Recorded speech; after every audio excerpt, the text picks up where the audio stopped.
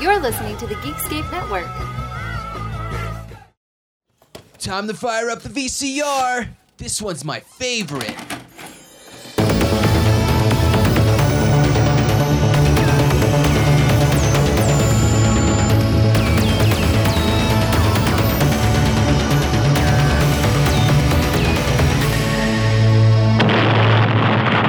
That was gold. Welcome to Analog Jones in the Temple of Film. I'm Steve. And I'm Matt. And we're a VHS podcast that looks at the trailers, box art, and behind the scenes. And this week in our final Stephen King video, we have Christine. She is seductive. She is passionate. She is Christine, a 1958 Plymouth Fury with a taste for blood. Nothing you can do can stop her. Because how do you kill something that can't possibly be alive? Christine, body by Plymouth, soul by Satan, rated R. Watch out for her soon at a theater near you. Now, Matt, Christine, was this one near and dear to your heart? It was sort of. So my story was more, I always knew it existed because I was a big Stephen King fan growing up, watched as many movies as I could, but I didn't actually end up seeing this one until I was a teenager. So I didn't, I saw a lot of the Pet Sematary and The Shining. I saw this as a kid. I didn't see this one until I was a teenager, and I do remember the first time I saw it, I was like, okay, I like this movie, but I don't like it as much as those other ones. But over time, this one has definitely grown on me, and weirdly now I feel like it's the one I've seen the most. Yeah, this is one I saw as a kid and I got in trouble. Now, last week I mentioned that I had gotten in trouble for seeing this, and it's really not me that got in trouble for it. It's my grandpa. I saw this for the first time when my grandma had to go to church on Thursday night, so grandpa was watching me, and he's like, ooh, do you want to watch a scary movie? And me being 8, and I'm like, yeah. Of course I do. And I remembered the double feature. It was The Blob and Christine. The 80s Blob? Yes. Nice. The remake. So I bet this was probably 91, 92 on syndication on TNT or whatever. God, if you put those two in a theater back to back, you'd sell out. Just instant sellout now. Yeah, and it was, I remember my grandma came in at the very end where he was, well, maybe not the very end, but close to the end, where he's, the car is going after the fat bully. Mm-hmm. And my grandma got pissed that he was letting me watch that. It's kind of a soft R, but it is definitely an R-rated movie. It is definitely not for kids. Well, it's a good thing she didn't walk in on me us watching The Blob. She would have flipped her lid. Yeah, especially when that kid dies. Yeah. Oh, Grandma, what a divorce. But let's get into the quick facts on this. So, directed by some guy named John Carpenter. Never heard of him. Probably the reason I've seen this so many times since. Now, what's interesting on this is John Carpenter's name is on top of Christine, not Stephen King's like all the others. Yeah, I think John Carpenter probably just had so much clout at this point that he could pull that. And I'm sure Stephen King, being a fan, was like, yeah, you can have the above the credit here. Yeah, I mean, I don't know how much the Christine novel was beloved. I don't know much about it. This seems more like one that was adapt any Stephen King you possibly can to turn it into a movie, but the fact that John Carpenter slid in there, it was ooh, now this just got interesting. Yeah, and the screenplay, well, obviously the story was, written by Stephen King, but the screenplay was by Bill Phillips, and I looked at his IMDb, and I don't see much. He does a lot of TV stuff, so I'm wondering how the hell he got to do this. Yeah, maybe it was just a job. It could be, because this was just a job for John Carpenter. That's kind of how he ebbs and flows in his career, taking just jobs. But then he makes some fucking classics, which, to a degree, this might be a soft Carpenter classic, but this is a classic. I think people look back on this one pretty fondly. I think they do too. It's not one that instantly comes to mind when you think of Stephen King or even John Carpenter, but it kind of has what we had last week in Salem's Lot. There's a lot of respect for this. Yes, people really just light up when Christine does come up. You know, it's Yes. not one that comes up all the time. If you're talking about Carpenter, it's usually The Thing, Escape from New York, Halloween. But And you didn't mention They Live. They Live. You son of a Those are the bitch. ones that come up first. Christine doesn't come up till later, but when Christine does come up, people are pretty excited about it. And it's heavy rotation on TV, at screens sometimes, especially in the city here. People watch this movie. Well, it's killer cars. It's just something about like where inanimate objects come to life. There's something goofy and campy about it that's fun. Yeah, talk about just like the perfect combination of Carpenter and King here. The rock and roll, the 50s, like this was a dream project for them to team up together on. Yeah, and I bet they had a lot of fun picking the soundtrack for this. Yeah, absolutely. Yeah. And it's fucking awesome too. Yeah. So the stars of this, the cast real quick. Keith Gordon, I know I've seen his face, but I cannot recall what he's from. He's directing a lot now too. That's like, well, actually, it's funny. Probably because they worked with Carpenter, you know, the greatest. Both Keith Gordon and John Stockwell are both directors now. No kidding. Yeah, I think Keith does a lot more kids movies. I think, if I'm correctly, no, I'm looking and seeing that he's directing episodes of Fargo, the TV series. So maybe not so much kids stuff. Maybe he did a kids movie somewhere along the way. Yeah, it looks like he's doing a lot of TV these days. And Stockwell, Well, it's good TV, though. He did Leftovers, which I'm not a huge fan of that show past the first season, but it's very well done. And we have Fargo, which everyone tells me is really well done. it's fucking awesome. Yeah. I've watched the first 2 seasons. It is wonderful.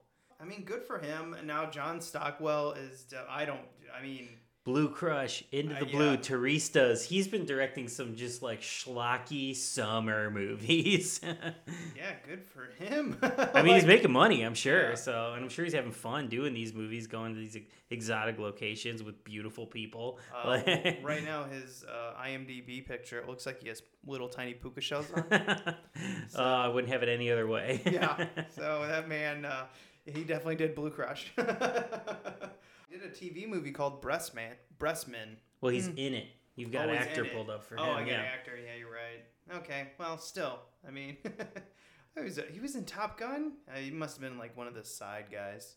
I don't know. Yeah, who I don't cares? remember. Moving on to the last one, Alexandria Paul, and she was in a earlier movie of ours, Barely, in American Nightmare. Yes. Yes. And for her, she actually kept her top on in this movie. So Yeah, she was super naked in that movie, right? Yeah. Well, Oh, everybody she was was- super yeah. naked in that movie. she was in the very gross beginning. Yes. Yeah. Yes. So this is how she learned how to act on Baywatch, Oh, nice. and she was kind of rough to watch in parts of this movie.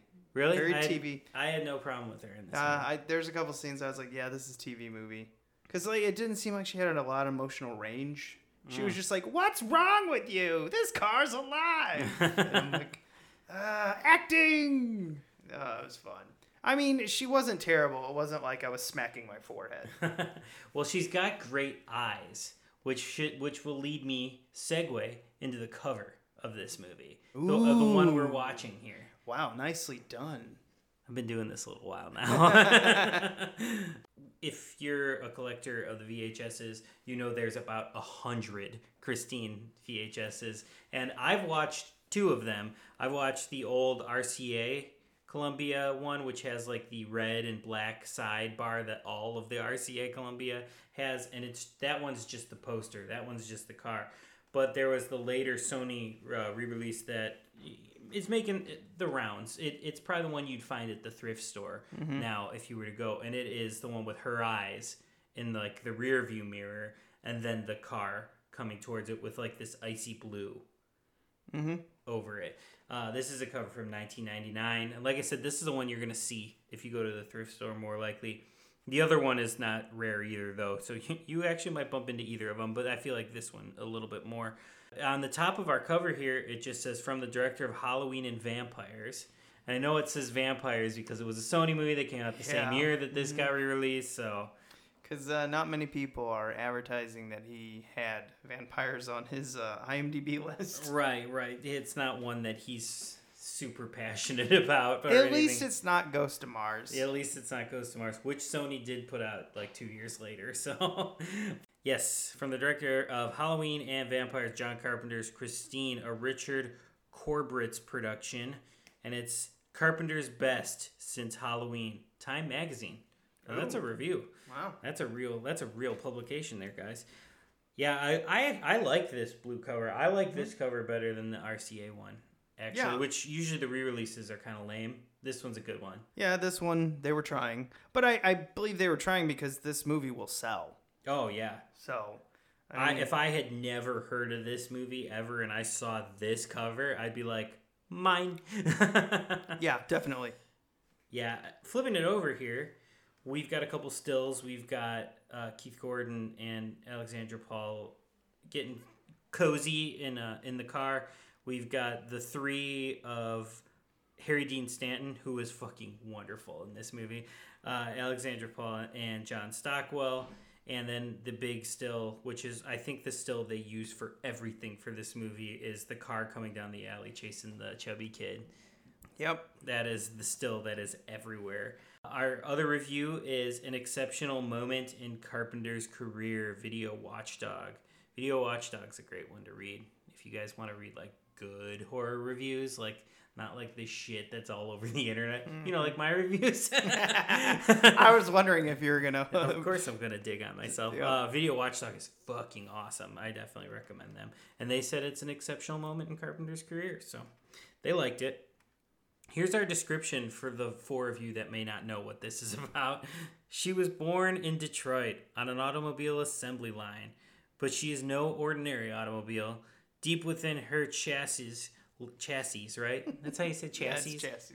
Lives an unholy presence. She is Christine, a red and white 1958 Plymouth Fury whose unique standard equipment includes an evil, indestructible vengeance that will destroy anyone in her way. She seduces 17-year-old Arnie Cunningham, Keith Gordon, who becomes consumed with passion for her sleek, rounded, chrome-laden body. She demands his complete and unquestioned devotion. When outsiders seek to interfere, they become victims of Christine's horrifying wrath. John Carpenter brings Stephen King's best-selling novel to life in this chilling thriller. Yep, I'd rent that. Yeah, down, sold. Give me a copy. Oh, I just turned it over to the side, and the side is the still of the chubby kid running. Let's never learn that chubby kid's name either. He's just going to be Chubby Kid.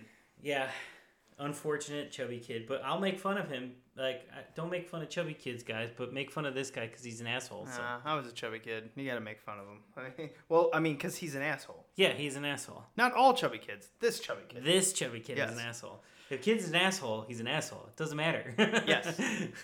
So let's pop this baby in because we get no trailers. Boo. All 4 movies this month. Boo. Yeah, weird. But, you know, you jump right into the Stephen King. And now, our feature presentation. That's right. And we get bad to the bone. The assembly line scene is awesome. Yeah. Talk about just throwing you into the movie. Now, and this was before this song was just beat to death. Before the Terminator movies. Yeah. Yeah. I mean, whoever, I forget who wrote this. It's, Thurgood? George Thurgood? yeah, George Thurgood. Man, they make a lot of money off this song. Yeah, especially from this period through the 90s. They were So just... much. They were even in the Chipmunk movies. Oh, yeah. Yeah. Why Well, did I they- mean, at that point, if I'm them, I'm taking that money too. Absolutely. Yeah. I'll Absolutely. take everyone's money. I would, if I had a hit on my hands, whether it's a song Sell or a out. movie, doesn't fucking matter. I'm selling out so quick, you won't even see me. Like, I'm like the Roadrunner. I'm just gone. Make your money, kids. Yeah. Make your money. Always say yes. So we start in 1958 with Bad to the Bone playing while the car is going through the assembly line. And immediately we get someone's hand smashed in the hood. And then we get a dead body in the car because he ashed on Christine. Yeah, I love this scene. And just talk about this even on the VHS where it's the pan and scan, Carpenter just at the top of his game right after The Thing with that like awesome anamorphic widescreen, even though it's smashed down to pan and scan. The confidence in how good this movie looks from the get-go. Yes. Like, if I saw this in theaters for the first time, I'd be like, fuck, I'm watching a real movie. And then we move straight on to 1978, Rockbridge, California. And I was like, oh, they got rock in the name. Yeah, Because this movie rocks. And they couldn't probably get Castle Rock. They were like, Carpenter was like, we're doing California. That's my spot. Yeah. We meet nerdy Arnie. We know he's nerdy because he has glasses. Yeah, and he fumbles around talking to girls. But he's friends with the jock, John Stockwell. Friendly jock, as I call him. Yeah, nice guy jock. Yeah. They probably grew up together. Mm-hmm. And we find that the mom is mad because I guess he's taking shop class. And why would you be mad about that? The 80s. I don't know. But they're trying to, like, set her up as an overbearing mom. Yes. And it sort of kind of works. It's almost like Carpenter just got kind of bored with it throughout the film. He's like, yeah, whatever. Because it is dropped. Yeah, you know, it's like basically. they're concerned about Arnie as he gets the car and he's working on it all the time and it's like basically possessing him. But once like the shit really hits the fan and the murders start happening, we don't follow back up with the parents. That's just dropped. And it's fine because I don't care. Well, yeah, exactly. Because then we get on to so many wonderful quotes in this film. They're like, number one, it starts off with, he's talking about, Arnie, we got to get you laid. And he starts talking about all these girls he could, possibly get laid with. And then he's like, I'm not going down on her. You know she doesn't shave. And he says, what do you care if you get a little hair in your mouth? I'm like, 80s. I love you. I love how just inappropriate you are. And I just want to hug you because you're just so gross. Yeah. Dog's chasing the cat. At school, we meet Kelly Presley for a second. Are you talking about what's happening in the room or what the quote is all about? Hey! Now I can't cut that. We get to meet Kelly Presley for a second. Yes, Kelly Preston is in this movie, and she is just as stunning as ever, but like just shows up for a second. Yeah, and then bye, Kelly. Yeah. Because we got to move on to the new girl. And the new girl's name is Lee. And she not only is Lee pretty, but she's smart. She's the 80s dream girl. That's right.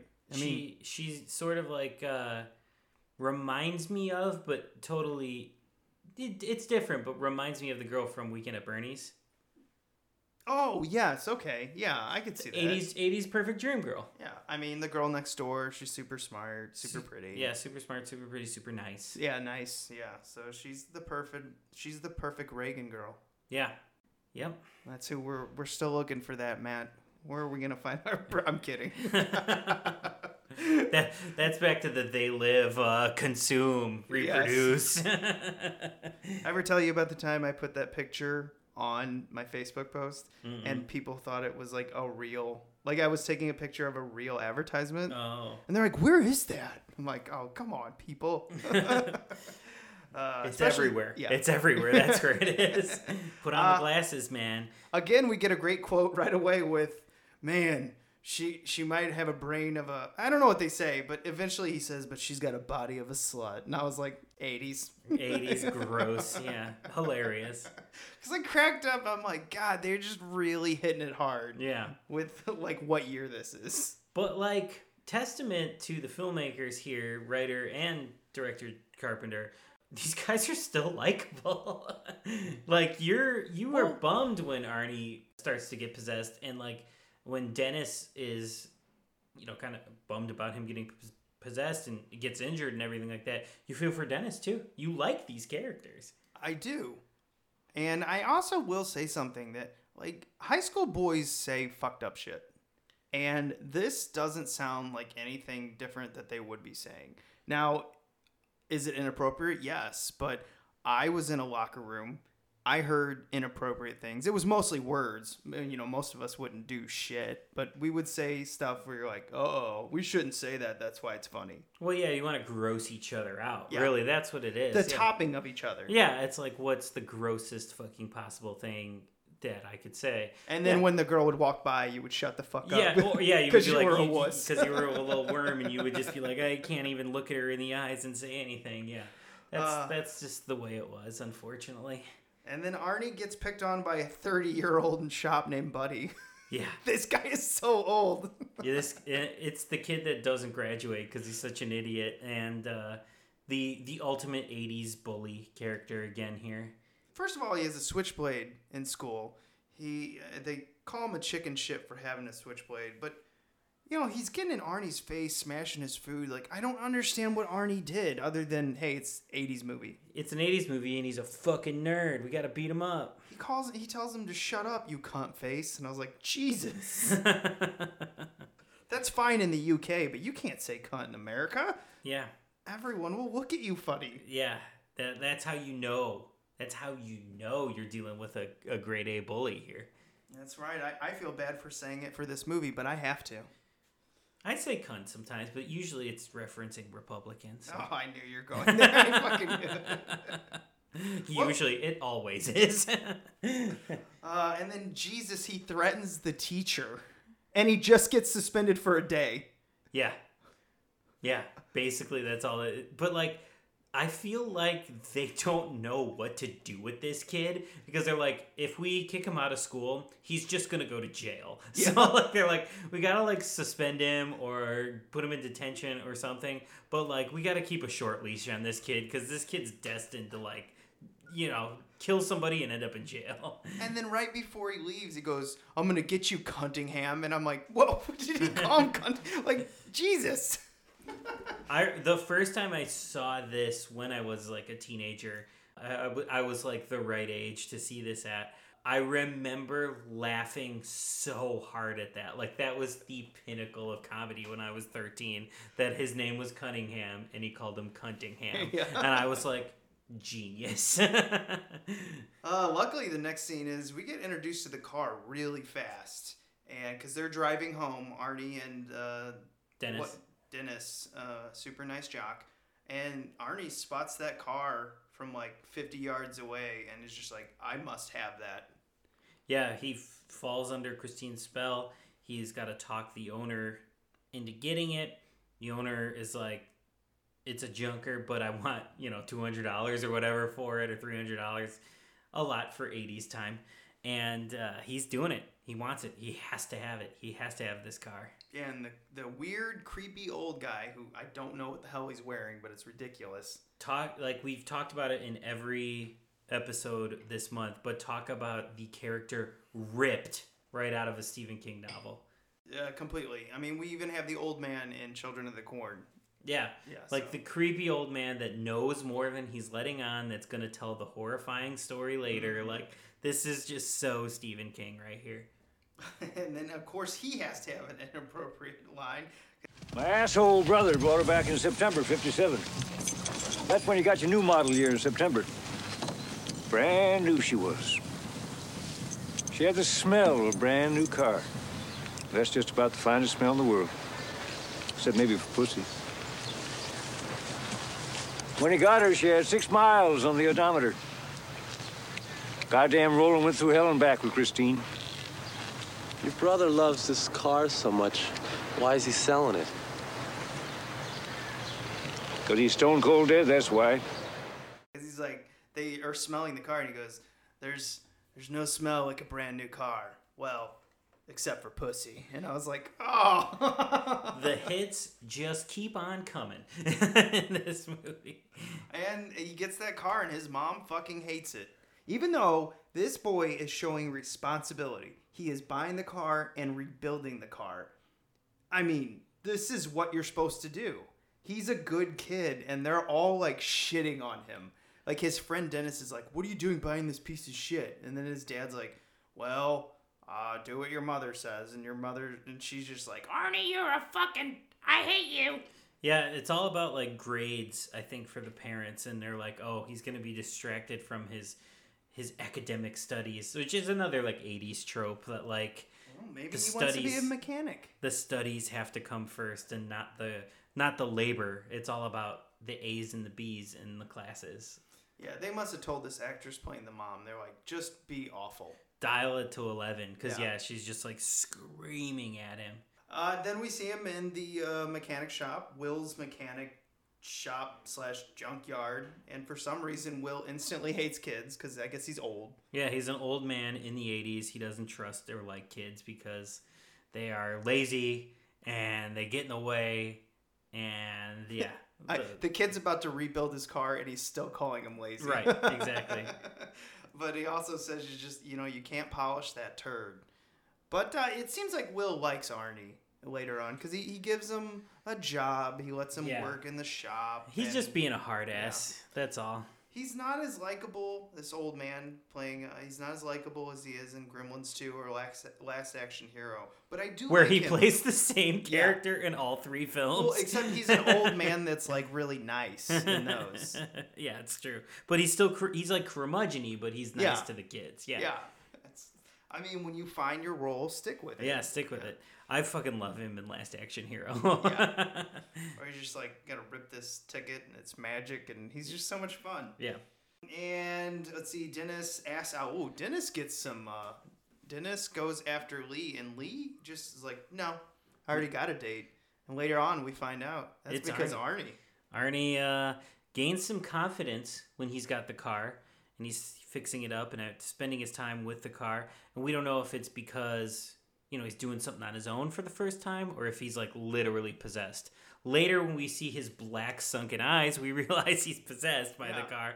But yeah, he's got this newfound confidence now. Well, and then somewhere in there, we find out that the last owner of the car, which was the old man's brother, his daughter died in the car. Right, and this is that Stephen King horrifying story told. We saw it in Graveyard Shift. We saw it in Salem's Lot. There's always a story told that's worse than what you're seeing on screen. And this is it. This is that moment. Yeah, and then Arnie gets that thing rebuilt. It looks great. He shows up at the football game with it, which right when he pulls up, and then he just like leans on his car, and like Dennis gets fucking smoked because he's distracted, trying to catch a pass. But we see Arnie. He comes up and he's like, "What's up? Sucks about your leg. Hey, I gotta go try to get laid. Peace out." Yeah, he's cool kid Arnie now. He's got the car. He's got the girl. Yeah, and I like his line. He's like, "You ever think about it, man? Like, part of being a parent is just trying to slowly kill your kids." Has it ever occurred to you that part of being a parent is trying to kill your kids? See you around, pal.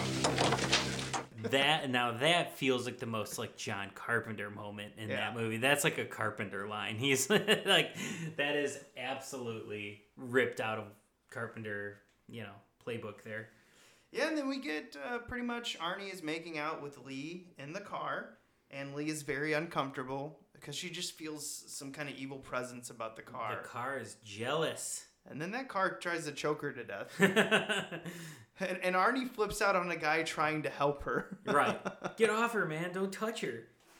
It's like, get off her, you old creep. And it's like, I'm just trying to save her life, you fucking douchebag.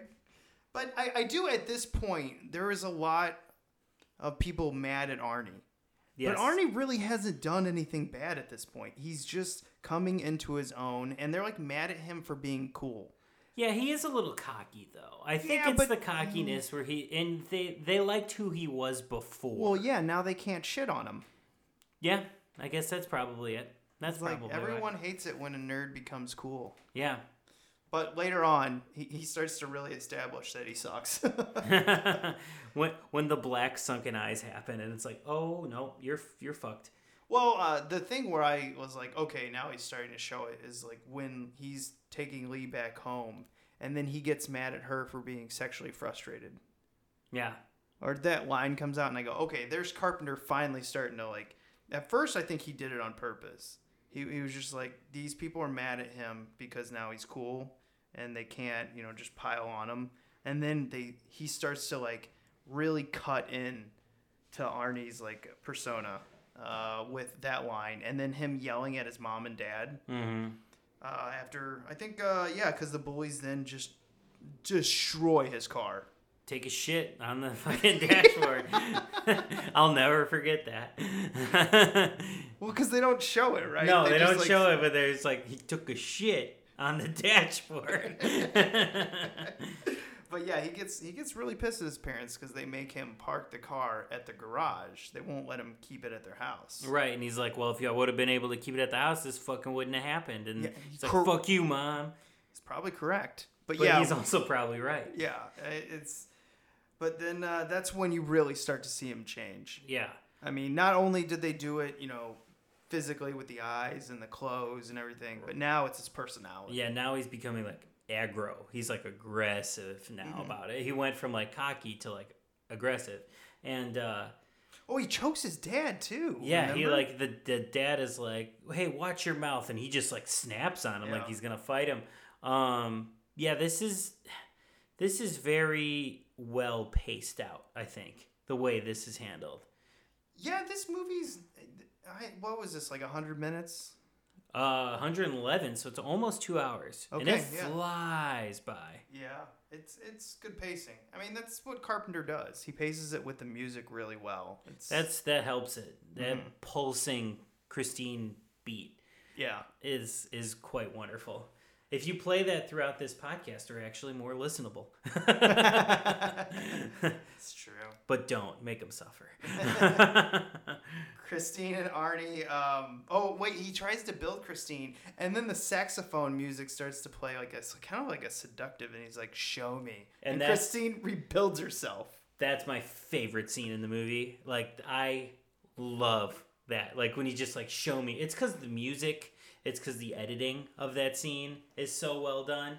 This is Carpenter flexing here. This is him going like, yeah, I know how to make a fucking horror movie, and like, it's so good.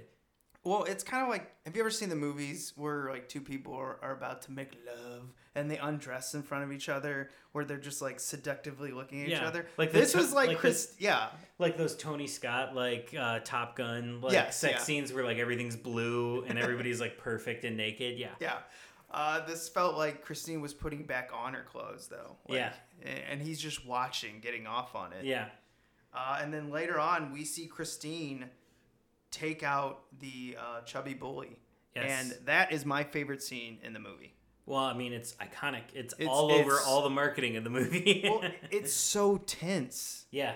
And it's how you do a building up to a killing of a character. Like, there was part of me where I felt bad for the bully, and I shouldn't. But he is, just an idiot dying. Yeah, he's just a kid still. Yeah. You're like, fuck, like, that's just a kid. He's just a 26-year-old kid in high school. Who can't graduate high school to save his life. But, yeah, he kind of reminds me of the doofus in Animal House. Yeah, that's what he looks like. Yeah. I wonder if he picked him because of that or something. Maybe. I don't know. He gets smashed right into the whatever he's in, like a little alley thing. Yeah, when the car comes down the alley and it's like, fuck it, I don't care if I'm going to destroy my sides, I'm coming to kill you. It's so threatening, and I feel like that's the point at which like the movie stops being like cheesy killer car movie and is like, oh fuck, this is like real deal threat here.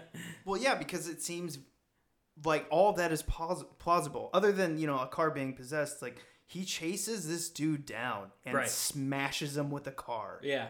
And at that point, we don't know if Arnie's in it. Right. So it could be just the car doing all this. Exactly. We have no idea. But yeah, now like the threat is real. Oh God, the in-camera effects in this movie. Mwah. Wonderful. Oh, so good. Arnie visits cool kid. Or Arnie visits Dennis, and he's just like, I'm totally a cool kid. And he's a dick. Yeah, he's like a dick to Dennis now. For no reason. That's like, what's up, man? Like. And doesn't he leave him a giant book? There's something with a book, yeah. Yeah. There's something with a book in this scene. I don't remember how. That definitely feels like something Stephen King. Yeah. He's just like, oh, you're on a, just hanging out in a hospital. Which, by the way, how much would that cost their parents? Jeez. Yeah, right. He was there for a while.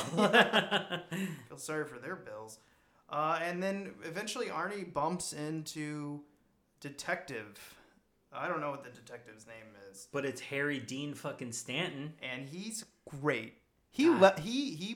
So a lot of these kids are, like the beginning of their career, and they're just, I would say, just above TV movie sometimes. And then other times it seems like they really capture the moment. But he elevates this movie. Like, when he's on screen with these kids, they get better. So what do you want, huh? I really like this shade of red, Arnie. Didn't think they still made this anymore. Do they? They still make this shade? Well, they must. I mean, I bought it, didn't I? Where? Baker Auto out on Route 5, okay? You still got the receipt. Tossed it out. You know, it's funny, cigarette? No thanks. Usually when somebody trashes a car, we get photographs. Oh, wait. They didn't really trash it, okay? Well, that's not what Lee said. As a matter of fact, she was so shaken up, giving me all the details, she broke down crying. I understand one of the perpetrators defecated on the dashboard. Now, I would have thought you'd be madder than hell at that, and I would have thought you would have reported that. Shit wipes off. Moochie Welch kind of got wiped off, too, didn't he? I don't know. You don't know? No. Scout's honor? I'm not a scout. The kid was cut in half, Arnie. They had to scrape his legs up with a shovel. Well, isn't that what you're supposed to do with shit? Yeah, the acting between them is so good. And I like, it's fun to watch him kind of spar with Keith Gordon a little bit when he's interrogating him. Yes. But I think it's more fun the kind of like odd couple duo of Dennis and him when they're like both confronting Arnie. Yeah, it's I'm like when he's on screen, everyone gets better. Yeah. It's like they have to elevate their game, and it's really good scenes because when him and Arnie are just going back and forth, he's like, "Well, shit wipes off," and he's just like, "Well, that's funny because your girlfriend, she's not my girlfriend." Like they're just like back and forth. Yeah, and he knows that he has Arnie. Yeah, like Arnie, I know you're fucking lying. You can keep doing this. I just need to prove that you're lying. That's like all the underneath in this, between the lines. It's great. Harry Dean Stanton makes like sort of the choice, and it's not something he does in every movie. He makes like the choice to kind of do everything with a smirk in this movie, and it's kind of wonderful. Like he's like, no, okay, I'm smarter than everyone else in this room right now. Like, and he does the whole performance kind of like a little arrogant, but like so likable. Yeah, Arnie, after all this, tries to get Lee back. It doesn't work. And then Christine goes after the older bully and the kid from Ghostbusters. That's all I know him as. His name is Rich, Stephen Tash. He's the kid that gets electrocuted. Yep. The cards. So the car goes after them. And this also, great scene, because the car chases them down. They try to confront the car. Christine smashes their car and this kid into a gas station, and it fucking explodes. And then the best part, the payoff, is getting to see the car on fire. Yeah. Just driving away like a badass. Like, this car will get revenge no matter what. Oh, God damn it, this movie's so good. And he runs down the Switchblade bully that's like 40 years old. Yes. Probably more closer to 35. Let's say 35. And this is like when it's revealed that like Arnie's in the car. Yeah. Too. Because you don't know for a while. And then like, yeah, he's there. And But- that's when you see the black sunken eyes too. And Arnie's like, yeah, he's like possessed. Yes. You have a feeling that he doesn't remember anything. Right. I mean, they kind of reveal it too later on because the car returns to Will's garage just burnt to a crisp. And old man Will gets his shotgun and looks in the car, sees no one, and then Christine just crushes him. Mm-hmm.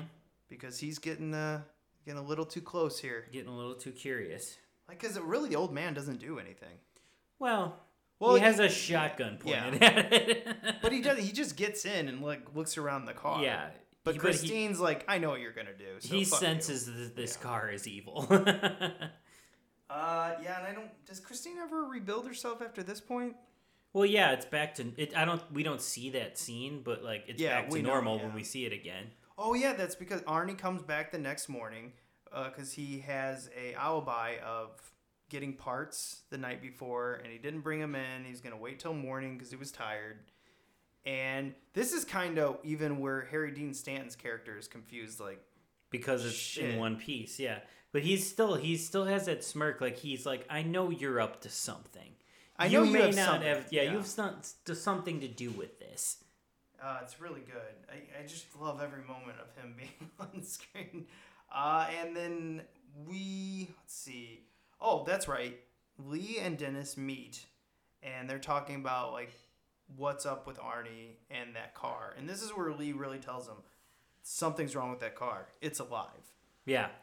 And Dennis, it was kind of interesting because you think Dennis would be like, oh, you're crazy. What's wrong with you? Of course it's not alive. But they do. They plan to go see it in the garage and to eliminate the car. But first they have to, Dennis hangs out with Arnie. Was it New Year's Eve or something? I don't remember. I don't know. Anyway, it's where Dennis finally decides, okay, Arnie is gone. He's losing it. Yeah. Because when he's in the car with Dennis, Dennis does the exact same line, Arnie does the pussy line again. Yeah. Oh man, there is nothing finer than being behind the wheel of your own car. Except maybe for pussy. But it's gross now. You Yeah, liked him yeah. before, and now you're like, oh, you're a fucking skis. Well, it's like it's fully done. Yeah. He's fully changed. Lee and Dennis break into Old Man Will's garage, which is basically just everything's gone in it now. Right. So you have this giant empty space, almost like a battlefield. And then they get into a bulldozer, and they plan on destroying Christine. But Christine surprises them first, and then tries to run down Lee. But Lee does some gymnastics to kind of get away. And Dennis takes the bulldozer, kind of like moves the bulldozer over her to protect her from Christine, and Christine doesn't give a fuck. Yeah, Christine just keeps coming anyway. Yeah, it's great. This whole fight. Yeah, the bulldozer scene is fucking amazing. And then finally the car crashes and Arnie flies out because the bulldozer and Christine go face to face, probably about a good half football field away, and you see Arnie's face. Right. And that's when Dennis realizes, oh fuck. Well, he realizes he's gone. Like Yeah. the Arnie he knew is completely gone. But he smashes into another part of the building, and Arnie flies out of the window, is impaled by a shard of glass, and instead of like saying something where he's sorry or anything, he reaches over to Christine and rubs the logo of the Plymouth. I was like, damn. Yeah, he's gone up to the very last second. Well, I mean, it's a beautiful car. I mean, you're going to see plenty of Lees in your life, but how many times are you going to see a Plymouth Fury? In Christine. That's probably the only time I'm going to see that car. And then we basically have an aliens fight at the end. We have a bulldozer versus a car, and they fucking crush that car while Rock and Roll Will Never Die is playing. Yeah, which is also fucking amazing. Love it. Way to use music because, you know, this isn't like the Tarantino way to use music where you're enhancing this. It's coming from the car, but then it is also enhancing the scene. So this is genius. Oh, it's so good. And then the next morning we get Harry Dean Stanton and Dennis Lee standing in the, dump. And then we see one last shot of the car being alive, possibly. Yeah, like the antenna moves. Yeah. Slightly. Just slightly. This is so much like an 80s thing to do. Yeah. You gotta get that one last little, I wouldn't even call it a scare. It's just something. It's the wink to the audience. Like back in the day, kids, when movies used to do this, it didn't mean that there was going to be a sequel. They would just do this to fuck with the audience, and I loved every second of it because this wasn't setting anything up. This was just like, Christine's never going to go away, and that's the ending, you know? And it's great. It's great. This whole movie, I mean, it's kind of obvious, but I would say both of us very, very, very much recommend Christine. Yeah, it's just sort of like low-key, like we mentioned her at the top. It's just low-key a classic. Like, you don't bring it up with the bigs, but it is up there for sure. It's fucking awesome. Yeah, it's you even if you didn't like this movie, you would have to love the in-camera effects. It's just beautiful. You gotta love how it's shot, how Carpenter decides to frame everything, the rock music. Like, there's so much to like here, even if you don't like the movie overall. Yeah, wholeheartedly recommend. And honestly, like, this is one too you could watch on VHS and DVD. Obviously, we want to recommend probably the Blu-ray to get the full Carpenter widescreen anamorphic effect, but like, it's not lost on the VHS at all. No, this is actually a really good VHS. I could see it on my widescreen pretty damn good. Yeah, it looks crispy in the best way possible. Now, some interesting behind-the-scenes stuff here. Do you know they offered Kevin Bacon, I think, the dentist role, but he ended up not taking it because he went on to some movie called Footloose. Oh, yeah, never worked heard out of for it. him. Never That heard worked of it. out for him. Is that one of those stories about a kid saving a town through dance? I think it is. Well, that's the best kind of it's the best kind of dance saving movie. That is the best kind of feet are loose. There you go. Alexandria Paul, her twin sister, actually stepped in for her a couple scenes on this. I found that just really funny. Like, hey, look, another girl that looks exactly like you. Sweet. So if you're sick, we'll just put her in. So this was the second movie for Stephen King to be remade that had killer cars in it. What's that other one? Maximum Overdrive? Yeah. And Trucks Later? Yeah, Trucks, which is not as good. No. No one's going to argue for Trucks, but I can make an argument for Maximum Overdrive. I can tell you I might be the only person on earth to own a VHS of Trucks, but not the actual movie of Maximum Overdrive.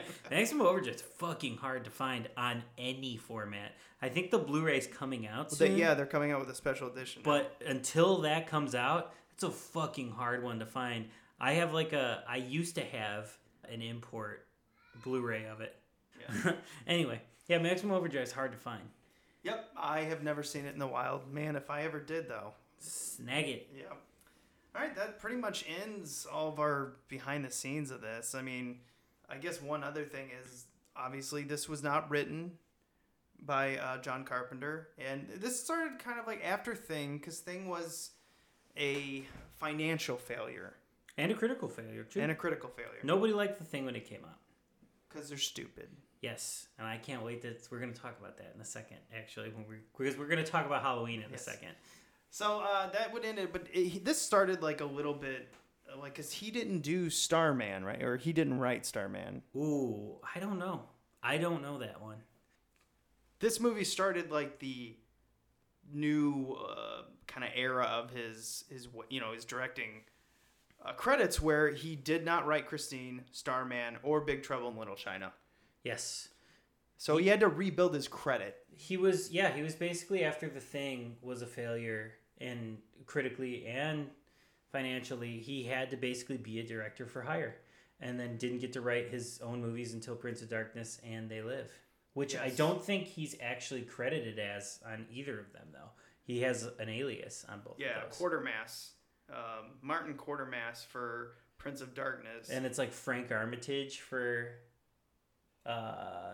Frank Armitage. For They Live, yeah. Mm-hmm.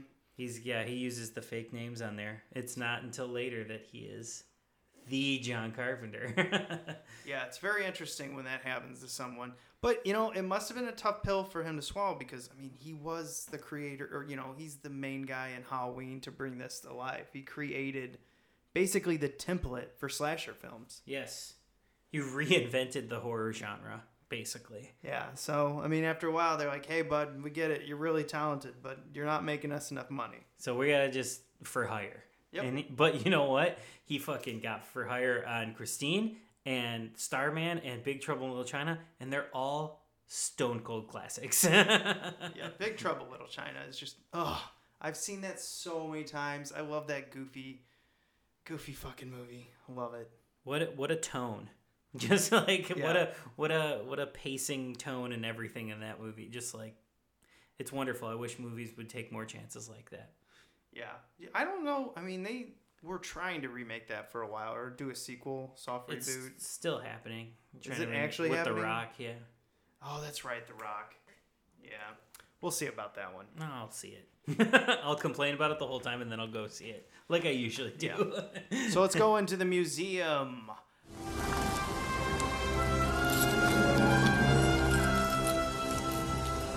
This is the second time I've had to reclaim my property from you. That belongs in a museum. So do you. This is the part of the show where we put something good or bad in it. We're just like Indy, hunting and put something in the museum. Matt, what are you doing? What you putting? Show me. It's in there. It's the best scene in the movie, in my opinion. I fucking love it. The practical effects are amazing. Keith Gordon's performance is amazing there. The lighting, the way it's edited. This is how you do a horror movie scene. Yeah, I'm going to ride the back on that.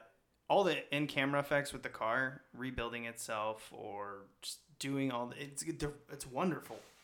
It's alive. That car is alive. You feel it. And it looks so real. It's so well done. Well, in the book, they made the car basically being driven by, I don't know, some kind of like zombie thing, whatever. And which I kind of would have liked to seen that. I do like how they brought the car alive, and then Arnie's kind of driving it, and the car's kind of like, we have no idea why the car's possessed. Right. But in the book, they explained it. So I understand why they went with it, but apparently the whole reason they wrote out the entity inside of it was because of American Werewolf in London, and that had already been done. The funny sidekick that was alive and, you know, doing all that stuff. And Carpenter says that this film is a comedy to him. Dark comedy. It is a dark comedy, though. So I think that's why it works so well, and I think that's why it's paced so well. But they wanted to steer clear of that. Mm-hmm. So, okay, I get it. Other than I kind of would have liked to see, like, a fucked up zombie ghost doing that. Right.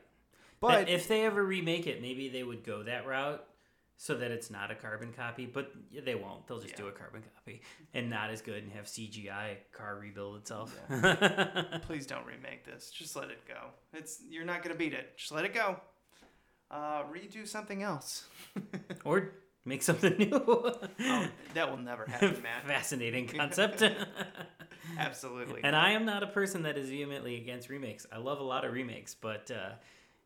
you could try something new every once in a while. Well, they did. You saw Skyscraper. That wasn't like any other movie ever made in the 80s. Oh, God. Die Hard. Yeah.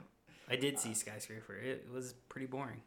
It's kind of The Rock just doing what The Rock does. The Rock does scale like a 40-story building like in one fall swoop, which is pretty fucking hilarious, though. Yeah. I've heard the movie is so ridiculous. It's pretty ridiculous. But it's not like Rampage ridiculous, where it's like kind of awesome. It's more just like, this is ridiculous.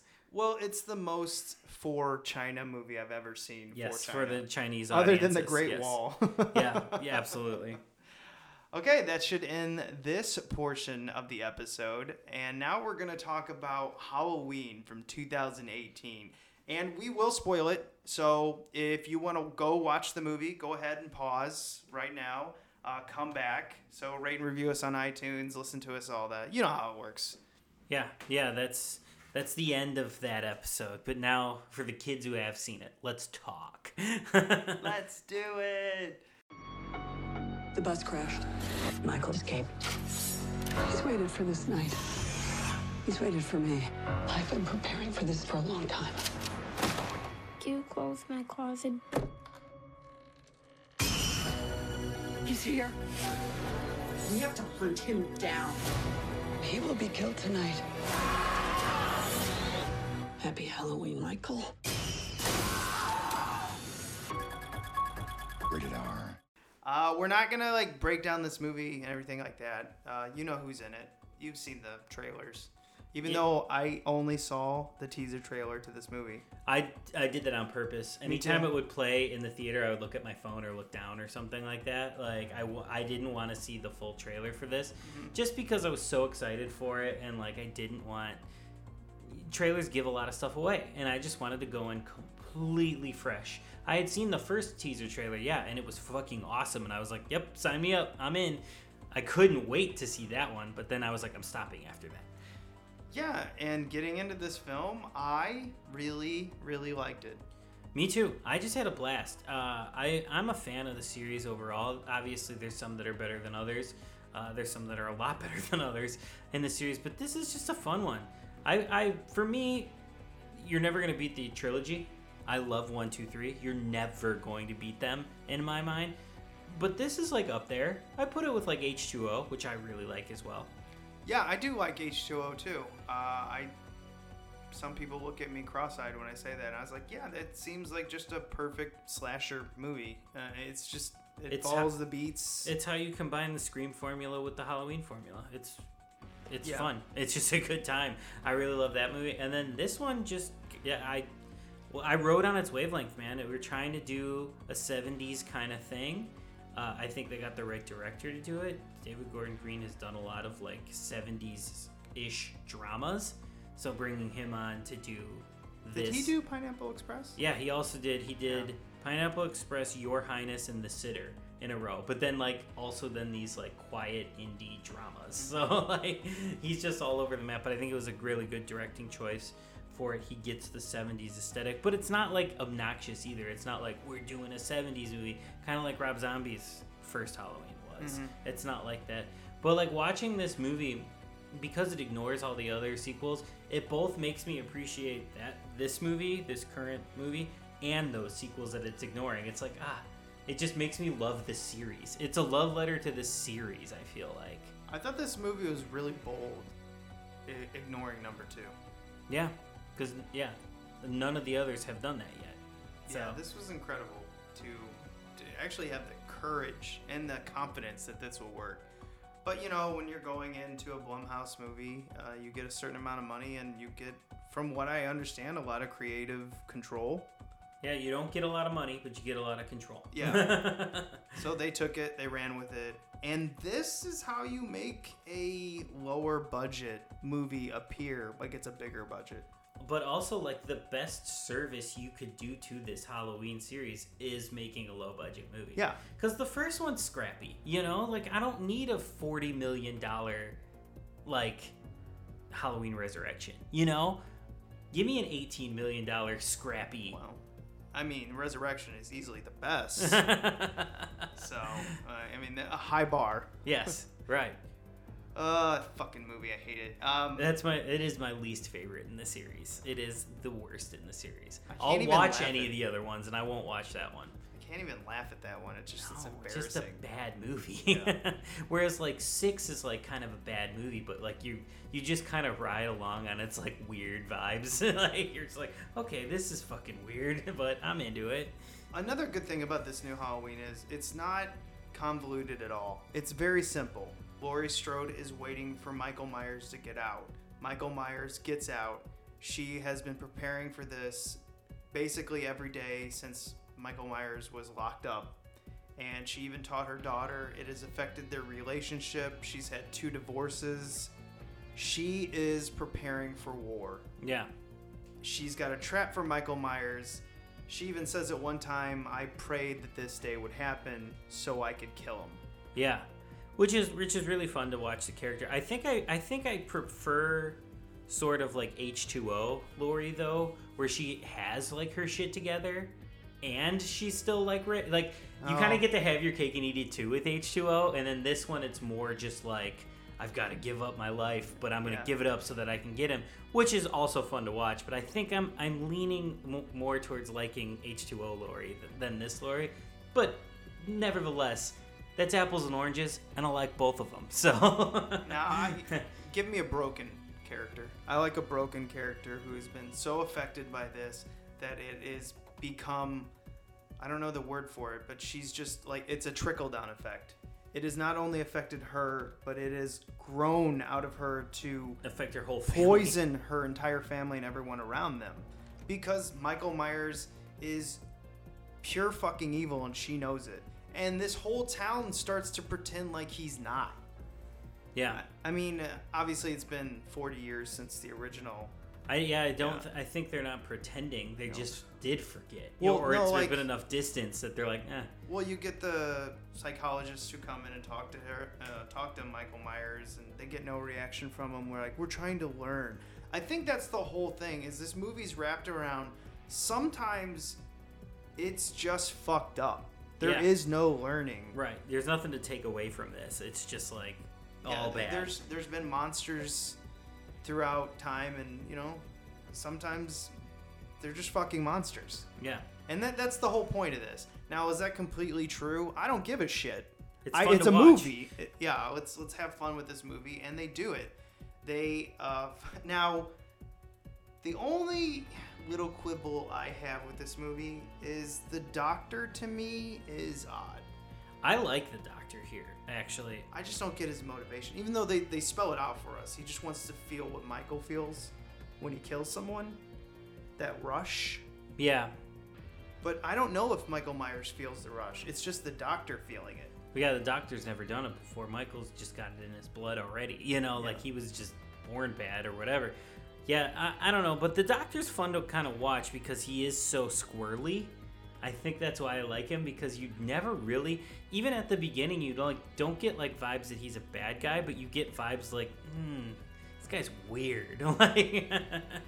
Yeah, I mean, basically he's studied under Loomis, and I love how Laurie Strode calls it out. They're like, "Oh, you're the new Loomis." Yeah. And I was like, "Thank you." That's how you do fan service. Like that's how you do it. Like you kind of make a joke of it. Just make a joke of it, because it is. As soon as I saw him, I go, "Fuck, we got another Loomis." But then she makes a joke of it, and it's kind of then all right. You're like, okay, I'm okay. All is forgiven.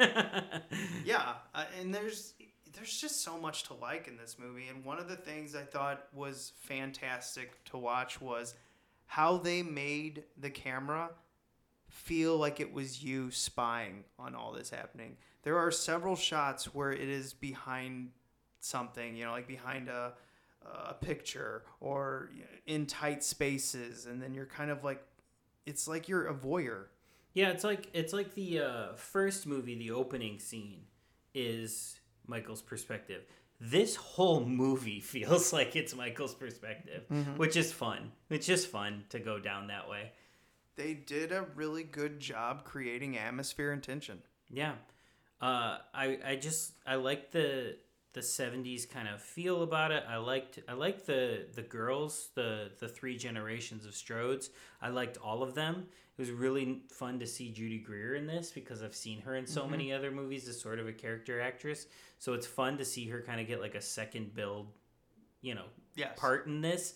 And she's good. She's really good. And the new young actress, whose name I don't even know, is awesome. And I would like to see her carry on the franchise along with the other two. Well, we never actually get to see Michael's body, so... Yeah, there'll be more. There'll always be more. Yeah, I there is something... I didn't like that. Undercutting about the fact that, like, it's a really satisfying ending, but there's gonna be a sequel. It's like, no. It's satisfying ending, but like with H2O, it was pretty fucking definitive. Well, until... That head was off. Like, until they bullshit, pretend resurrection didn't happen, and like that's a pretty fucking satisfying ending. Yeah, it's really satisfying seeing Laurie Strode get revenge. Yes, either in this movie or H2O, it works both times. Yeah, it's good. So when I walked out of the theater, I smirked that they never showed the body, but at the same time, I'm like, just do it. Yeah, like kill him. Just kill him. Man, you can bring him back. It doesn't matter, but just kill him. What I thought they were gonna do is, I was hoping the house would burn down the next morning. They would the firemen be putting out and everything, and she just walk straight down there and just unload every bullet she had into his body, into the corpse. Yeah, and so it would be like, now you're fucking dead. Yeah, but they're gonna make another.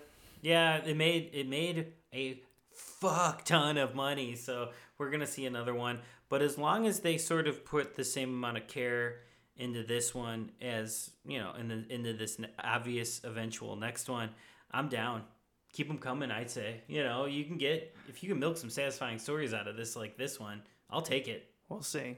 We'll see how it goes. Maybe the next one we can have a white horse in it and his mom coming. No? That movie, though, because it's so weird, Halloween 2, Rob Zombie's Halloween 2, is so much better, though, than Rob Zombie's original, because at least it's fucking weird. I love how you're just out on that island, just waving your flag, like, I don't give a fuck. I don't give a fuck. I will wave the flag for Rob Zombie's Halloween 2. I can't defend the first one, but I am championing the complete oddity of 2. It's so different. But the last thing I think we should mention about this is the incredible score. Great, fantastic.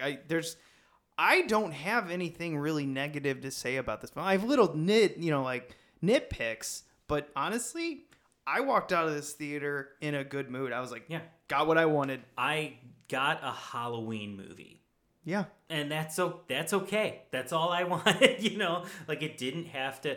I feel like some people were disappointed that it wasn't better than the first one. And I'm like, I don't fucking need it to be better than the first one. I just need it to be a good movie. And guess what? We got a good movie. It was better than 4, 5, 6, and 9, so I'm happy. Yeah. Not better than 8, though. Halloween Resurrection. It's the king. Yeah, it's the greatest of all time. Yeah, I've had some problems, and like I texted you this after we were talking about this. The sort of fan reaction is already annoying the shit out of me, though, to this. See, I'm not paying attention to it because I watched the Rotten, and I want to hear like what yours, but because I looked at the Rotten Tomatoes and I was like, basically both the audience and critics like it a lot. So I'm like, I know that's not a perfect thing, but Metacritic has it high. Yeah, no, and the reviews are good, and there are some, people championing it. But what seemed to have happened with this movie, and this is just, I follow a lot of people that write about movies, that make movies, and, a lot of people in the horror scene on social media. I'm friends with them in real life, and then there's a whole mess of them that I'm not friends with in real life and just internet friends with or whatever. Mm-hmm. But I follow all these people, and obviously this coming out was a big event. Like, Halloween was the horror event this week. And so when it first premiered in the festival circuit, it premiered at Toronto and then played Fantastic Fest and a couple other festivals along the way. The response was almost like earth-shattering. People were like, this is good. And then it seemed to come out... Well, the rubber band effect. And it was okay, people like this. I'm going to find everything to nitpick in this movie that I don't like. And then I'm going to enjoy the movie, but I'm going to say I didn't to, I don't know, sound better. Yeah, but I don't care what you're there's a lot of it, and I called it like whatever. the hive mind theory when I texted you about it, because now there is this whole ball of people that are reiterating the same nitpicky things about it that they heard secondhand from somebody else that they don't like about the movie. And it's like, guys, a month ago you were in love with this movie. Now because people are in love with this movie, you've got to be the outcast and be like, oh, no, it was just meh. And it's like, no, you can not like this movie. That's fine by me, but I can see through the shit. I know these are people that are liking the movie that are trying to find every way to sound cooler by saying that they don't like it. And like I said, it's a whole mess of them, and they're all repeating the same thing that one person said at the beginning, and now they're all saying the same thing. Well, I mean, I'm friends with a lot of those people, and I usually call them out on it. I'm like, yeah, you're just being an elitist. Yeah, and that's what I'm doing right now. I'm calling bullshit on this. Yes. But if you don't like it and it's all on its own merits, I mean, I get it. Fine. Yeah, you can not like this movie. It's fine. I am calling out the people where it is very obvious that the only reason you are saying you not like it is because people have said that they do like it. Yes, and it's very frustrating. There are some of the reviews I've read from some, writers at my level that are just like, just doing it on their free time or whatever. It's lazy, guys. Don't, like, I can see through your shit. Like, it's not good. Just, you can not like the movie, but don't not like it because everybody else likes it. You know? I've got something that we can all agree on. I sat by 3 of the most annoying fucking people during this film, and it got to the point where I said something. And I can be a little bit of a bulldog during these movies. If I hear something, I'm usually the person saying it that's making everyone else uncomfortable, but at the same time, you feel better that someone said something. Yeah. First, this dad is 3 seats away from me with his 2 kids between them. He keeps getting on and up. He actually answered his fucking phone during the beginning of this movie, and I looked over, and he got up and he left. But he's talking the whole way down. The whole way and I'm like, I cannot believe this. Then he comes back, and he is loud. He is just like fucking a troll, or an ogre. And he sits back down, and when he sits, it's like, boom. Yeah. And I'm like, okay. He's one of those people that has to make a scene. that he is, in the room. Yeah. So when Michael Myers starts to kill people after he escapes, he goes, "Okay, guys, call me when this shit's over." And he gets up and leaves. And I was like, good, you're gone. Great. Then his fucking kid next to me gets a phone call, picks it up, puts it underneath his hoodie, and starts talking. And as soon as the movie got silent, I go, "Are you kidding me?" And the kid just goes, "I gotta go." And the kid doesn't even acknowledge me. Yeah. He just puts his phone back in there. And then 15 minutes later, his little brother, which is just copying his father and his son, where they think their time is more precious than mine, it doesn't even turn off his ringer, gets a text message. And I just go with my seat next to me, go, and that kid puts his phone down. I was mad. Yeah. That pisses me off. If you do that around me, I will call you out. Yeah. Now, these are young kids, so they need, someone to remind them not to be a dick. Yeah. But the dad ain't ever learning. No, that's the way he is now. He's just a piece of shit and is never going to change. But that's a testament to how good this movie was. Because when this movie started the whole revenge thing at the very end, those kids never got on their phone. And I almost forgot that all that happened until you started talking about this movie's not good enough. Yeah, it's not good enough. It's not the original. I don't know. I don't like it that much. I don't get why people are enjoying the film. It's like, let somebody like something if they like it. Shit. Would Laurie Strode actually know how to do all that? Because she is a woman. Yeah. That's the next layer to that one. That's what I already people heard actually think. Like, yeah. After you told me what people were saying, I started to read some reviews, and one of them just was somewhere in that, and I'm like, oh, I hope your computer explodes. All right, we're gonna wrap this up though. It's been fun talking Halloween. Yeah. And I hope we get another really good scary movie coming out at some time. I know there's a bunch of them in the spring. Well, we've got Suspiria and Overlord in a couple weeks, so we'll see how those go. That one's not popular, right? We'll see how those go. But yeah, thanks for listening to us rant a little bit about people's behavior during movies and people's afterthoughts of movies. But we really liked it. Go see it. If you are wanting to hear our opinion to decide if you want to see it. I would say see it. You have to. Yeah. See it. And it was fun shitting on elitist and annoying moviegoers. Yes, always. Always is. Pleasure doing business with you. We'll do it again soon. All right. Be kind. Rewind.